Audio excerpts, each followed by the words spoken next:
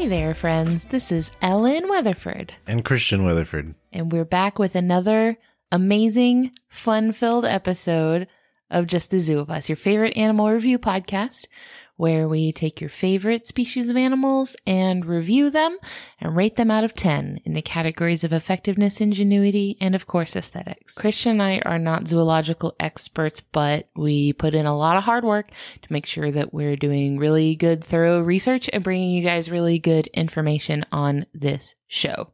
So, we didn't make any of this stuff up. Did you make any of your stuff up? Well, I did source a dream I had. No. I mean, the whole species. Sources me. I don't really have any announcements other than just that you look nice today. Oh, she's lying. That's my announcement. But I appreciate it. So I go first this week. Very good. So this week I am doing the winner of our social media species poll, which was up on Facebook as well as Twitter. I really need to figure out how to get that poll up on Instagram. I think there's a way to do it, but I haven't figured that out yet. I'm really bad at Instagram. I'm sorry, guys. Vote for this one by sharing the picture. See, that's the I don't thing. know. Like, I don't have Instagram. I'm really lost on it. If anyone could teach me how to use Instagram like a proper Zoomer, please reach out. But so this was the winner of that poll, and this is the Roseate spoonbill. This is a bird we've seen many times. We have seen this bird many times. This is one of those iconic Florida species, probably because of how unique and immediately identifiable it is. It's one of those that you look at it and you know what it is on sight. It's constantly in Congress passing legislation having to do with cutlery. What are you talking about? A spoonbill. Okay. That was difficult. The scientific name of this species is Platalia, and I'm going to take a few passes at this species name. Okay, you can edit down to one later. It could be any of the following. Oh, I see. Ajaja. We'll take another shot at that. Ajaja. A Jaja, maybe? I like that one. That one makes me think of like Jaja Gabor. So it might be a Jaja. Okay. Or if you're a Spanish speaker, ahaha. There was a scientist at some point who had a note taker, and that note taker mistook a laughter for the name for this bird. it's ahaha. Because it's J's, right? And in Spanish, that makes the sound. Right. So, which is really funny because an older scientific name for this species used to be, before they called it Platalia as the genus name, it used to be ahaha. So it was aha. The scientific name was ahaha, ahaha. Someone was tickled by these birds. It was me. This species was originally submitted like forever ago by our friend the Jungle Gym Queen. Thank you very much. Always giving us really good suggestions.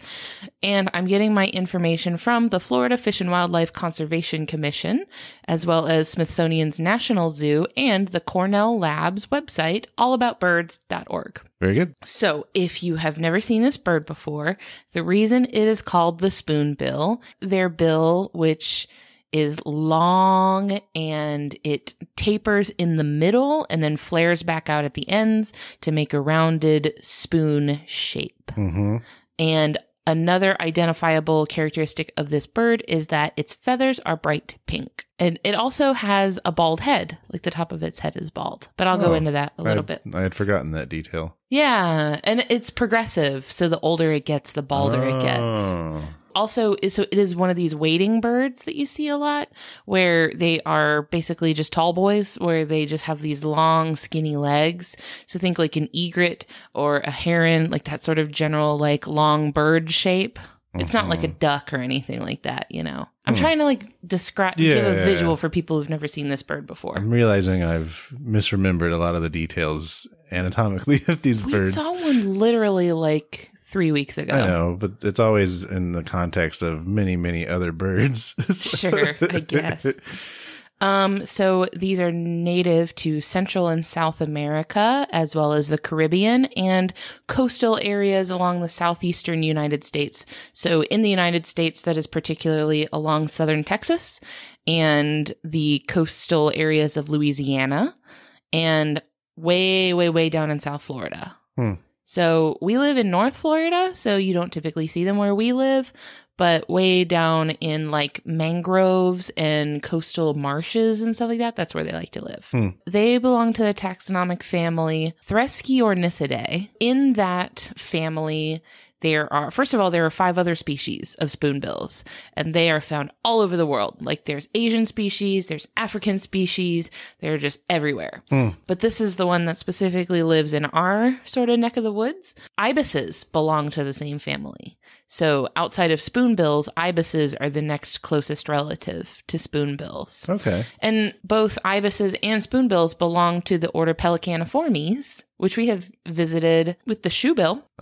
So I'm going to get started with my ratings for this animal. First up is effectiveness, which is physical adaptations that let an animal do a good job at the thing it's doing. I'm giving the spoonbill a 7 out of 10. So right off the bat, let's just get into that weird bill, the like sort of iconic defining characteristic of the bird. So the spoon-shaped bill is used for sweeping through shallow water because they wade in these sort of swampy mangrove areas where the water is not very deep, right? It's only going to come up to about like their knees or so. And they're not that tall. They're only like a few feet tall. So they're not huge like storks or anything like that. So the water's not very deep where they like to hang out. And they put their spoon-shaped bill into the water and they sweep it around. And they kind of like lightly dig in the mud, and it kicks up mud and sand that's at the bottom of the water. So this stirs up a lot of sediment at the bottom and kicks up these small fish and invertebrates and crabs and shrimps and stuff like that. And then they just kind of like sift their bill through all that stuff. So they have their bill kind of like slightly opened, not all the way opened, but just kind of like slightly so that the water is just passing through the inside. And then the inside of that bill is really, really densely lined with these super sensitive nerve endings. So when it feels that something that it's trying to eat has touched the inside of its bill, that's when it closes its bill and swallows. So that's how they feed. And something that's really interesting about that is that since they do spend so much time with the ends of their bills in the water, the end of their bill is totally submerged in the water. So their nostrils are up at the base of the bill near, like close to their eyes, so that they can still breathe while they're sifting through the water. Makes sense. Like a reverse snorkel or something. Yeah, kind of like that. So, because they're not putting their whole face or their whole head in the water. Yeah. It's just the ends of the bills. So they're still breathing while they're doing that, which I think is a very smart adaptation. What's beneficial to them about this strategy is that the prey that they're after is really, really tiny. So they're not having to compete as much with the larger wading birds in those areas. Because in those areas, you're going to find a lot of stuff like cranes and egrets and herons and some of those things I mentioned that are going after the larger prey, like fish and snakes and frogs and lizards and stuff like that. They don't have to compete as much with that because they're after the tiny things. Yeah, for sure. And also what is cool about their bill is that when they hatch from an egg, their bill is not spoon-shaped. Oh. It's straight. They grow into it. They do. It takes about a month. But so it over the course of the first month of their life, the bill flattens and then gets that sort of flared shape. Yeah. I thought that was cute. I looked at pictures of like newly hatched spoonbills and they're cuter than I thought they were going to be. Does that let them break their eggshells easier? I think so because, you know, in their adult form, that shape is very rounded and blunt. And I know that birds have to peck through the shell of the egg to get out. So I would imagine that that blunt, rounded shape would do a bad job of helping them hatch. So yeah, that's what I had on their bill, which is a pretty cool little tool. Little rhyme there for you. Yay. Just a little baby one. So the next thing I want to talk about is their bright pink feathers. And this isn't necessarily an adaptation. It's just a thing that happened. Their feathers are this bright pink. In some areas, they're like a white, like a pale white, but then like along the edges of their wings, they're like a deep magenta, even a red. And their feathers are pink for the same reason that flamingo feathers are pink. If you're not familiar with flamingo feathers, the reason that they are pink is that their diet is very high in shrimp, and shrimp eat algae. So the algae is really high in these pigments called carotenoids. This is the same type of chemical that gives foods like carrots and squash their color. Gives them that like yellow, orange, and red color. Okay. When you see this color in plants, it's because of carotenoid pigments. Carotenoid, like the first part, looks like carrot. That's how you can kind of remember it, right? Like it's a little built-in mnemonic that it's what gives carrots their color.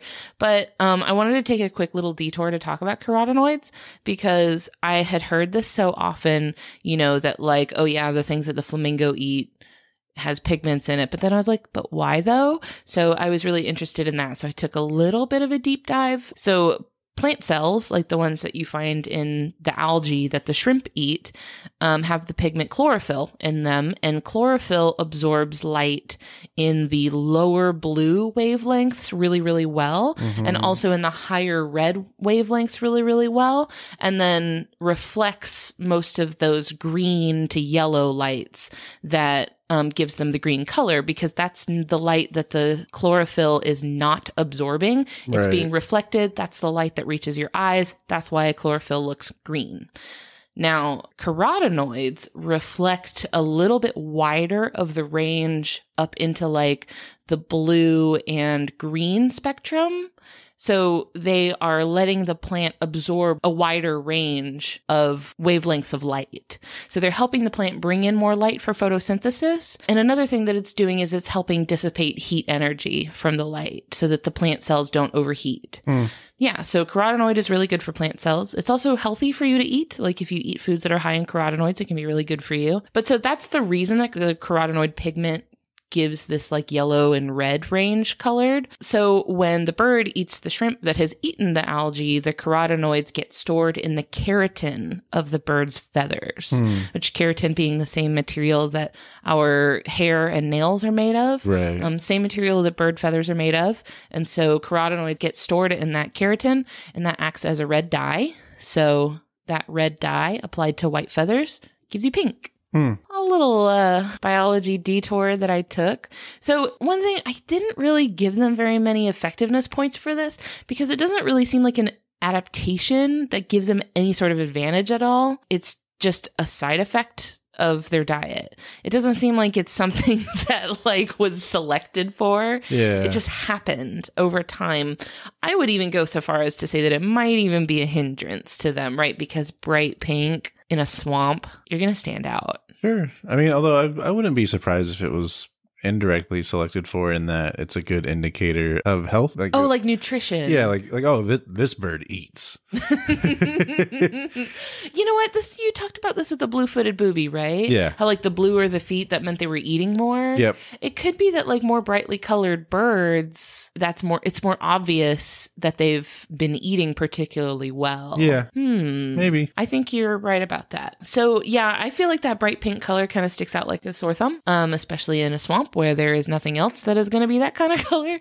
But you do see these bright pink feathers in other birds that have a similar diet that live in this area. So like ibises, like the scarlet ibises will have this color. Flamingos that live in this area will have this color. I have to say, I've never, ever seen a wild flamingo. I've never seen them either. And I've lived in Florida almost my whole life. Yeah. And the reason for that is that they do not live around here. They live way down south. Okay. Yeah. They don't live in the part of Florida where we live, but they live down there. It's just down in the swamps. But then they're like the poster child of the state. They are. Yeah. One of, I should say. Yeah. It's kind of like one of the things that you see on all the postcards is flamingos. I think that's the lottery's fault, maybe. But what's funny is that spoonbills have some very similar characteristics to flamingos, but they're not related. Makes sense. Like not at all. I mean, just in the pigment and how it gets there, I guess. In like general appearance, because it's like a tall wading bird that has pink feathers. But that's about where the similarities end. Yeah.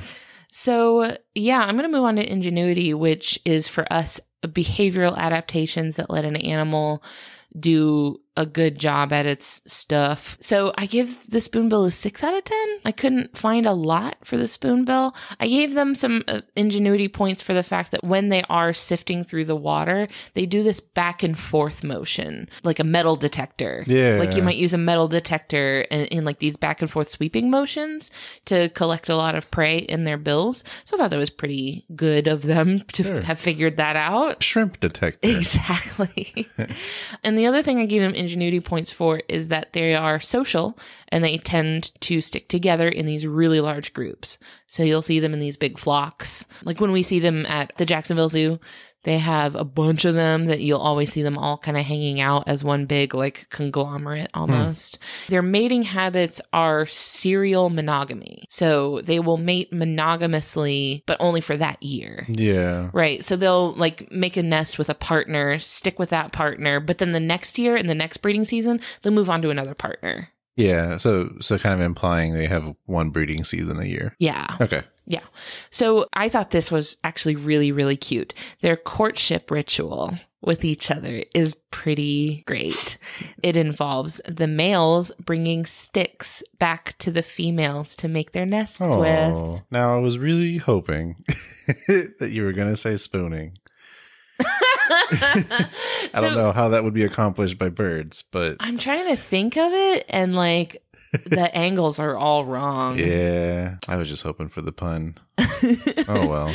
No, but some other things that they do is they dance. Oh. They like flap their wings at each other to like make these big impressive dancing displays. Mm-hmm. And this is my favorite one. And this is probably my favorite thing that I learned this entire time. Beak clacking. Oh, They clack their beaks together. It's great. It's Eskimo kisses, but with beaks. Like they just clack both of their closed beaks against each other? Open beaks. Oh, so it's, I found my pun. Okay, let's hear it. This is like playing spoons. I knew it was in there somewhere. That's not really a pun. That's just a joke, a play on words. Observation, I suppose, a parallel. I'm very talented. You're very clever and funny. Is this what you wanted? Yep. So yeah, look up videos of spoonbills beak clacking and it will warm your heart. It's my favorite thing ever. Actually, I think maybe, what if this is what that one spoonbill was doing to my shoe? Do you remember that? Slightly? Oh wait, you weren't there, were you? So I was at the zoo with Isaac. And our zoo has these 2 aviaries. It's one of those things where you go in and it's like roped off from the rest of the zoo and there are just birds everywhere. They're not like in an enclosure or anything. You're just meant to walk through and the birds are flying free around you. And so this is where they have a bunch of spoonbills and they're just roaming the area. You know, they have like a pond that they wade in and stuff. And I'm walking around the loop and this one spoonbill comes up to me and starts like nibbling on my shoe with his little beak. He's like chattering his beak like all over my shoe. And like I kind of took a few steps away to try to like get out of his zone and he followed me and kept doing it. It was really cute. I loved it. I have a video of it. I'll post it when this episode goes up. Okay.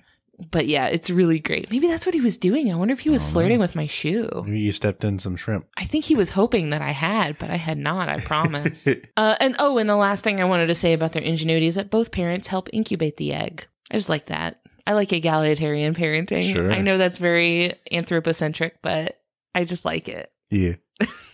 So finally, this brings us to aesthetics for the Roseate spoonbill. Please don't at me. I give it a 5 out of 10. Please don't unsubscribe from this show. I give it a 5 out of 10. I'm sorry. I don't think it's very cute. More of a fork person, huh? Wow. They have a bald, wrinkly head, and I don't care for that. They have small, beady eyes that are like dark red and a little bit demonic looking.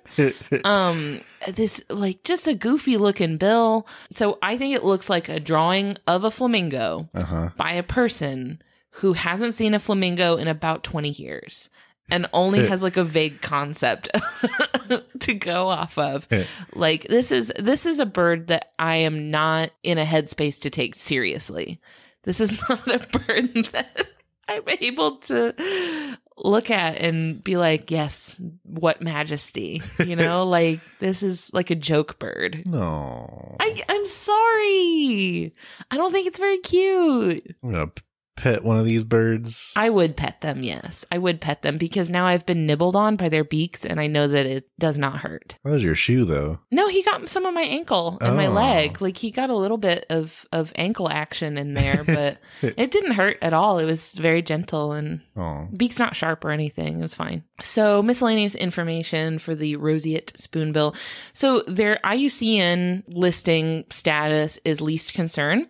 However, in Florida, they are a state designated threatened status. Okay. Unfortunately, those beautiful pink feathers that they have made them kind of a prime target for hunters when colonists moved into the Florida area in like the 1800s and such. And I guess those aren't colonists, but when hunters and people like that started to come into these areas where they found the spoonbills in the 1800s, then, of course, beautiful bright pink feathers, oh my gosh, gotta have them. They would make fans, like, you know, like ladies' fans out of those feathers, and they would also make hats out of the feathers. The Southern Belle type thing? Yeah, like all that stuff. I do declare. Yeah, that. Okay. You got any more? You're sassy this episode. So this hunting them for their feathers really kind of brought them to the brink of extinction. By the 1930s, they were down to between 30 and 40 breeding pairs. So they were almost completely gone, and they actually had been completely obliterated from some areas. Wow. Like in some areas, they were extinct. Mm-hmm. So thankfully, once the practice of hunting spoonbills was made illegal, their populations were able to recover slowly over time. They don't have very many babies at once, and they only have one breeding season per year. So it takes a while for them to build numbers up. But over time, they have been able to kind of rebuild. They've kind of bounced back. Not all the way, but they've done a pretty good job of recovering. So these days, their biggest threat is actually habitat loss. Mm-hmm. And as their nesting colonies are being edged into areas where they haven't historically been, those areas overlap with predators that they're more vulnerable to, like gators and large snakes. Something I forgot to mention in the effectiveness area was that they don't really have very many defenses from predators. You know, like I mentioned, their beak is not very strong or sharp, so they don't really have that to fight back with. They're not very like bulky or buff or anything like that. Being a bird, you know, they're kind of more built for flight, so they're a little more lightweight. So they're not good at fighting off predators or anything. They've got flight, you know, they can just fly away if they need to, but you know, like a gator, by the time you see it, it's already got your leg in its mouth. So, yeah. And unfortunately, they live where gators are. Yeah. So, not super well equipped to fight off predators, but overall, it's a good bird. Yeah. I like this bird. Yeah.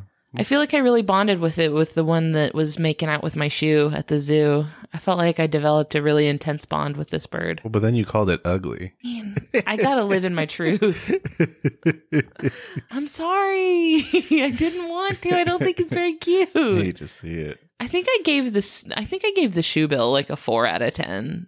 And this is just like 1 point more than that. Well, thank you, babe. I enjoyed that. Thanks. I'm glad you did. This podcast is made possible by our supporters on Patreon, and for this week, I would like to thank our patrons, Megan Clark, Vikram Baliga, Ashley Tucker, Jacob Jones, the Jungle Gym Queen, Brianna Feinberg, and Christina Sanders. Thanks, y'all. All right. So the species I bring this week is Matschie's tree kangaroo. I love it already. Scientific name, Dendrologus matschie. Matschie? Yes. Tree kangaroos were submitted to us in general by Emily Grove via email. Thanks, Emily. I chose this particular species of tree kangaroo in my typical manner of completely arbitrarily. At random. I looked for Google image results and picked one that I liked, and it turned out to be this one. Okay. Because prior to this, didn't really know a whole lot about them. Oh, yeah. I think that when I suggested to you that you should do the tree kangaroo this episode, I think you thought I was kidding. No, I was assuming it was going to be one of those things like, I bet it's neither a tree or a kangaroo. Oh. but it is one of those things. Which one? So I'm getting my information from Woodland Park Zoo, which is in Seattle, Washington, and they can be found at the very descriptive URL zoo.org. That's my favorite thing ever. I'm guessing they were the first zoo to get a website. Maybe they just like had a bidding war over who was going to get zoo.org. I don't know, That's so bold. Good for her. Basic info. These guys are 37 to 70 inches in height, or 94 to 179 centimeters. I'm sure that includes their tail. And they weigh around 15 to 20 pounds, or 7 to 9 kilograms. That's not very heavy for how big you described it. Like, Yeah, a lot of that is tail. Okay. That makes sense.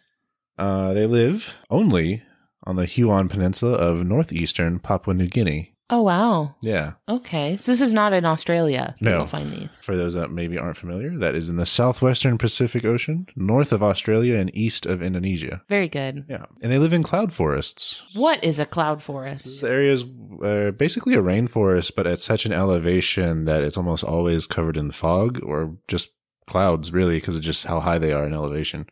That sounds really beautiful. Yeah, it's really nice to look at. Every close-up I've seen of it, I would describe as moist. Would you? Damp. Yeah. Great. Now that's on the podcast.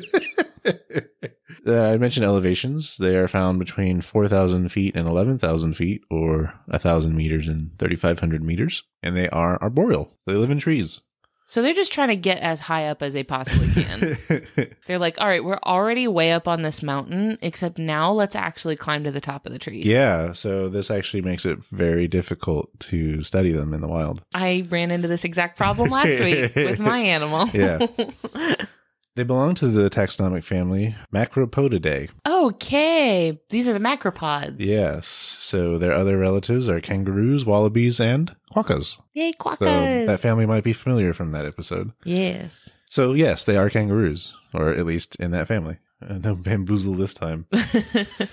Gonna dig right into it, starting with effectiveness. I'll give them a 7 out of 10. That's pretty good. Yeah, I want to talk about their lifespan first. So in captivity, their lifespan is 20 years. And again, I mentioned they are difficult to study in the wild. So we don't know what their lifespan in the wild is for sure, but it's thought to be between 15 and 20 years. I'm sure that's based on just the tendency of mammals of that size. Their lifespan differs between wild and captivity. And next I want to talk about the feature that many marsupials are known for, their pouch. It has pockets. Yeah, so it's got a pouch to carry and nurse its young. So like many marsupials, they have a very short gestation period, but then the joey will spend its time in the pouch developing further. So with this tree kangaroo, the gestation period is only 44 days, and the joey is born the size of a kidney bean. Oh, it's just a little bean. And crawls into the pouch to nurse. Oh. Yeah. That's too precious. So the joey stays in that pouch for 7 months, and during that time, the mother cleans the pouch and grooms the joey. And the joey leaves the pouch, but returns to the pouch to nurse after that, and that's known as the in and out phase. Sure. And that lasts for another 3 months. Listen, we've all had that in and out phase where you're transitioning from living with your mom. Yeah. The joey is completely out of the pouch at 10 months old and weaned at 13 months old. And eventually it'll leave the mother to establish its own home range when it's able to care for itself, which happens around 18 months old. And finally, for effectiveness, tree climbing. So this is their thing, and they're built pretty well for it. They even put it in the name. Yes, they are known for it. They have long claws, and they have rough padded feet. Are they long claws on the front feet or the back I feet? think both. Okay. Look like both. Because I'm imagining the feet of a ground kangaroo, I Right. suppose. And that doesn't seem... It's significantly longer, and their digits are also built differently. Right, because those long feet don't seem built for climbing. Yeah. Honestly, I think these look closer to quokkas than they do kangaroos. Oh, all right. They have really long tails, and those are for balance. They are not prehensile. Oh, really? Oh, I thought they were. Oh. Huh. Yeah. Interesting. And they can jump from heights of 60 feet or 18 meters without hurting themselves. So like jump down. No fall damage. Distance. Yeah, basically. I'm guessing it's a combination of their overall weight. I remember now that they're not very heavy. Yeah. Because eventually when you go down in size and weight, you'll reach the point where it doesn't matter what height it is. It's not going to take any damage. Well, I mean, that's what when we're talking about like ants. Spiders and stuff like that. But this is This is the middle ground. This is a whole kangaroo. So yeah, they're really good at climbing trees. Very good. I would hope that they were. What if it was an ironic name? You know how we're always naming animals based on what they are really bad at doing? The running fish. Well, I don't know. I feel like someone was like 2 steps away from naming the blobfish, like, does really good at surface level atmosphere fish. Just great. Really looks totally normal at surface level. I want more sarcastic common names for animals. Like chameleon, like super easy to find. Horseshoe crab is definitely a crab. Oh, jeez. All right. So moving on to ingenuity, similar to yours, didn't find a whole lot that would fit in this category. Gonna give it a 6 out of 10 because I don't know, that seems average for a mammal of this sort, I guess. Yeah. You know, I want to talk a little bit about their social behavior. So they are solitary outside of those mother offspring bonds. Interesting. Yeah. I guess when you're arboreal, maybe it's a little bit more difficult to stick together in large groups. Maybe. But outside of mating, you know, they all have their own range. And then typically a male's range will overlap with several females' ranges. King. So it is a bit of a... Like a harem situation? No, it is specifically not a harem situation. I've been called out. Well, I say that because my source said that specifically. Polygynous? Yeah. That's the one with like a man that has multiple wives? Yes, but it's not like in this case the male is hoarding all the females. It's just he will probably mate with several females and probably so will other males. Oh, okay. Yeah. Okay. Yeah. So he's not necessarily like guarding them. Right. Okay. Right. So that's all I had for ingenuity. Fair. And then aesthetics, probably not surprising. 10 out of 10. They're very cute. Oh, they're beautiful. They have this beautiful brown, blonde, and then pretty much a gradient between those two colors.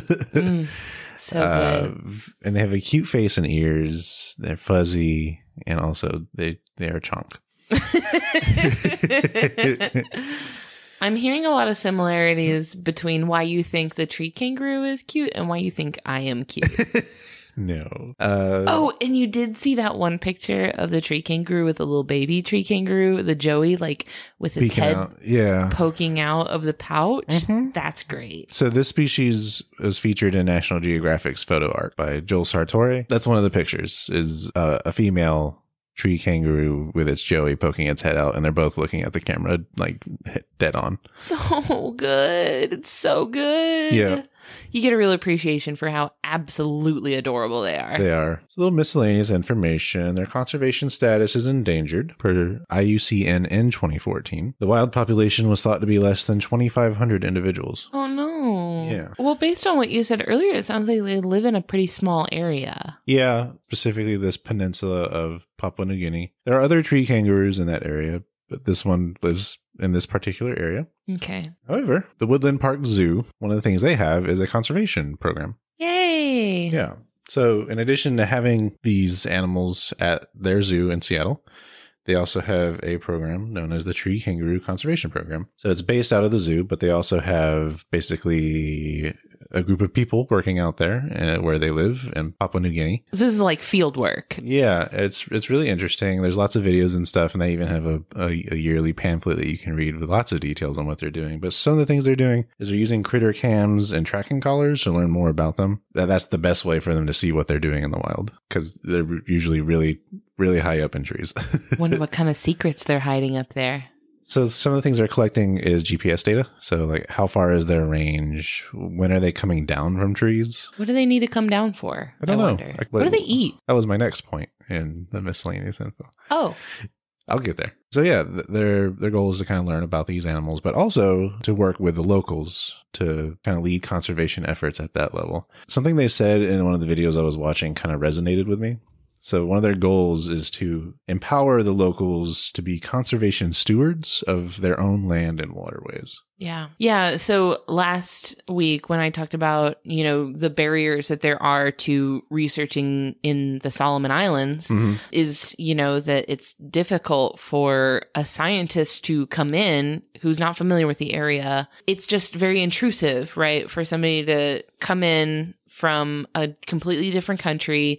They don't speak your language. They don't look like you. They don't have anything in common with you. And they're trying to come in, stomp through your yards and, take pictures of stuff and gather samples and bring them back to their labs. And then they just kind of peace out. And then you never see them again. And you never see any results from that work. And then you're like, well, why did I just, the people that live there could be like, they end up being taken advantage of. Sure. And then even sometimes like the researchers won't even acknowledge the support that they get from the people that live there. Yeah. They'll just be like, oh, thanks for showing us around. Whereas like they're the ones that live there. Yeah. Like this is their like area. Sure. So this program, I would say, is the complete opposite of that. Right. So that's what I'm saying is that like a lot of field research programs now have recognized that like we should not do that anymore. Sure. This particular group in Papua New Guinea has people that have pretty much dedicated their adult lives to working there and doing it. And they also have a team that's, based on the brochure I was seeing was at least 75% people that are native to that area. And even the person that did the video who was initially doing it in English and is obviously American, at one point in the video was speaking to the other people in the area in a native language. So it was very interesting. Yeah. So one of the things they were doing is part of this conservation effort is working with the people that make coffee beans in the area. Okay. I didn't realize that coffee was a major thing that they did there. I believe this is just smack dab in the coffee belt. Okay. That makes sense. Yeah. Mm-hmm. On the zoo's website, they refer to this as conservation coffee. I love that. So the program was kind of working hand in hand with local coffee growers to, one, kind of bolster their economy, but also bringing this very unique coffee bean to the U.S. to sell. Now, I did my best to try and find some. It seems like it hasn't been advertised for about 2 years. I'm thinking it's kind of a rare thing. It's not an always available type thing. Sure. So maybe it's a get it when it's available type deal, but maybe keep an eye out to our listeners. Supposedly, when it's available, you can get it at the gift shop at the zoo. I'm sure they would mail us some if we bought it. Well, the thing is, I don't think they have any right now. That program, by the way, money from those sales goes towards this conservation program in general. That's so good. Yeah. So I mentioned I would talk about what they eat. In the wild, they eat leaves, ferns, moss, tree bark, and flowers, such as orchids. Ooh, that's an interesting little snack. I bet it's a tasty snack for them. It's a treat. In captivity, they eat romaine lettuce, Swiss chard, bok choy, spinach, celery, carrots, corn cob, yams, bananas, fiber biscuits, parsley, dandelion, collards, green beans, and hard-boiled eggs. Regular salad lover. Yeah, that sounds like a Cobb salad right there. And that's the Matschie's tree kangaroo. I love this tree kangaroo. They're so beautiful, too. I like them. Oh my gosh, they're so pretty. I love their noses. They have kind of like a round nose, don't they? It's like a blunt, sort of rounded shaped nose. That's why I think they look close. They look more like quokkas to me than kangaroos. Do they have the smiley face like a quokka? I think so. It kind of looks like that. Oh. Although I didn't read anything about negative parenting projectiles. They don't yeet their babies? Nah. Oh, well, I guess that kind of an explanation of that is New Guinea doesn't have very many predators. Certainly no large mammal predators. Okay. Probably the only thing that these guys would have to worry about are large raptors. Yeah, but they're big enough, right? That they're not exactly easy pickings. Maybe a young one. Yeah, but they basically depend on being inaccessible to predators. Because looking at them, I don't think they have anything else if that fails them. I mean, you mentioned that they have sharp claws. Yeah, I suppose, but They could probably fight a raptor if they wanted to. Maybe. Listen, if push comes to shove. Okay, but if push comes to shove, one of them can fly when they got pushed out of a tree. The other one doesn't take fall damage. So honestly, draw. Well, thank you so much to everybody who has been listening and reviewing us and sharing the show with people that you think would like it and spreading the word. It really makes our day when we hear y'all's good feedback about the show that we work really hard on. So thank you for doing that so that we feel motivated to keep making it for y'all every single week. You can connect with us on Facebook, Twitter, and Instagram. Just search the title of the show and you'll get there. If you have an animal species that you want to hear us review on this show, get those to us either over social media, that's fine, or also my email address, which is ellen@justthezooofus.com. And finally, thank you, Louis Zong, for letting us use your song Adventuring off of the album B-Sides. Yeah, thank you. It rules. Okay, bye.